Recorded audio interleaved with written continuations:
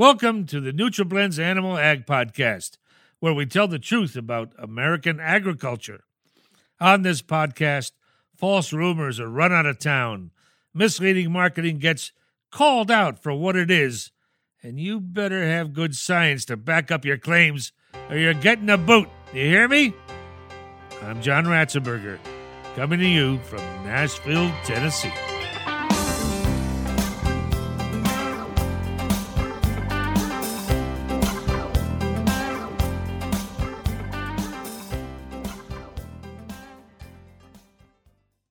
Reproduction remains one of the key metrics for dairy and beef producers alike. Health of the animal is paramount. However, nutrition remains the building blocks to a productive and profitable life. There are many factors that come into effect when formulating cattle rations. Today, we will examine essential fatty acids and their role in reproduction. Dr. Joel Pankowski received both his BS and MS degrees from The Ohio State University, and then went on to earn his PhD in dairy management from Cornell University.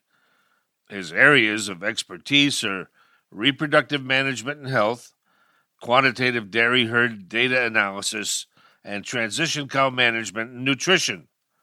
Welcome aboard, Joel. Thanks, John. Great to see you again. Thank you. Now, so Joel, what challenges do producers face in successfully breeding cattle? Well, John, reproductive efficiency is a challenge for both dairy and beef producers. When cattle conceive early in the breeding season, their calves are often heavier at weaning, providing more saleable pounds and ultimately more income for the producer.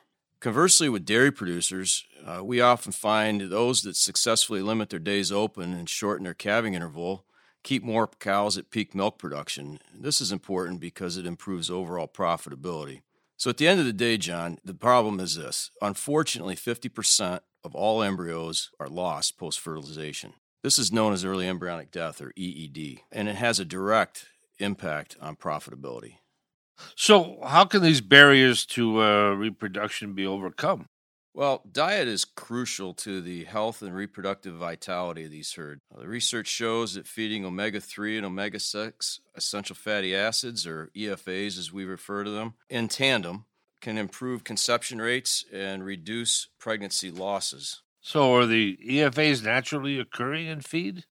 Yes, they are, but cattle don't consume enough of them to make a significant impact. These EFAs can be found in the forages they consume, roasted soybeans, whole cottonseed, flaxseed, and other feedstuffs. But unfortunately, many of the EFA sources are broken down to the rumen of the cow, and they never reach the small intestine. And that's where they're properly absorbed and utilized. So we've got to get them to the small intestine. Well, why is it important for cattle to consume adequate EFAs? Well, EFAs aid in the regulation of normal immune function, reproduction, and production performance.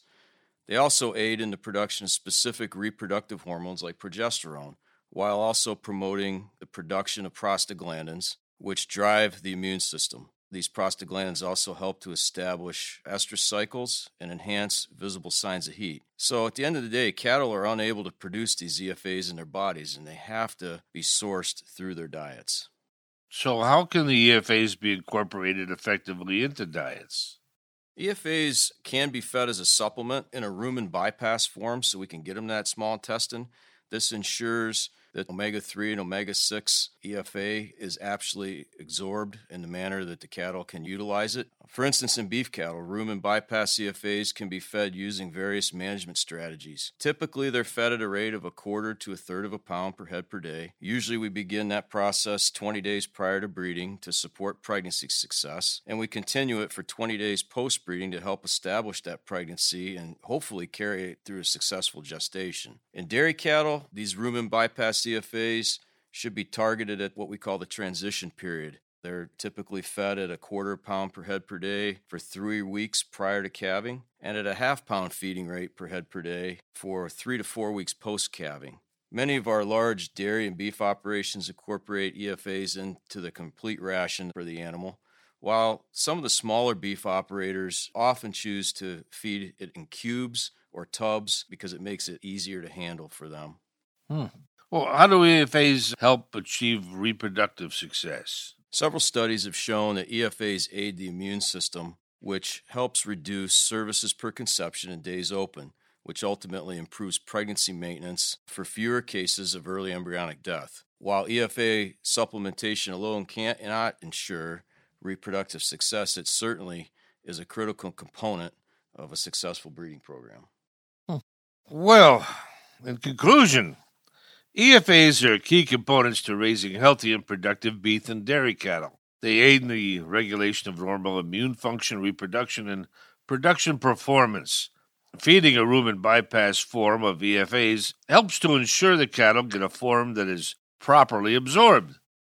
I'd like to thank Dr. Pankowski from Arm & Hammer for joining us today, and I encourage our listeners to tune in next week to see what's on tap in animal agriculture.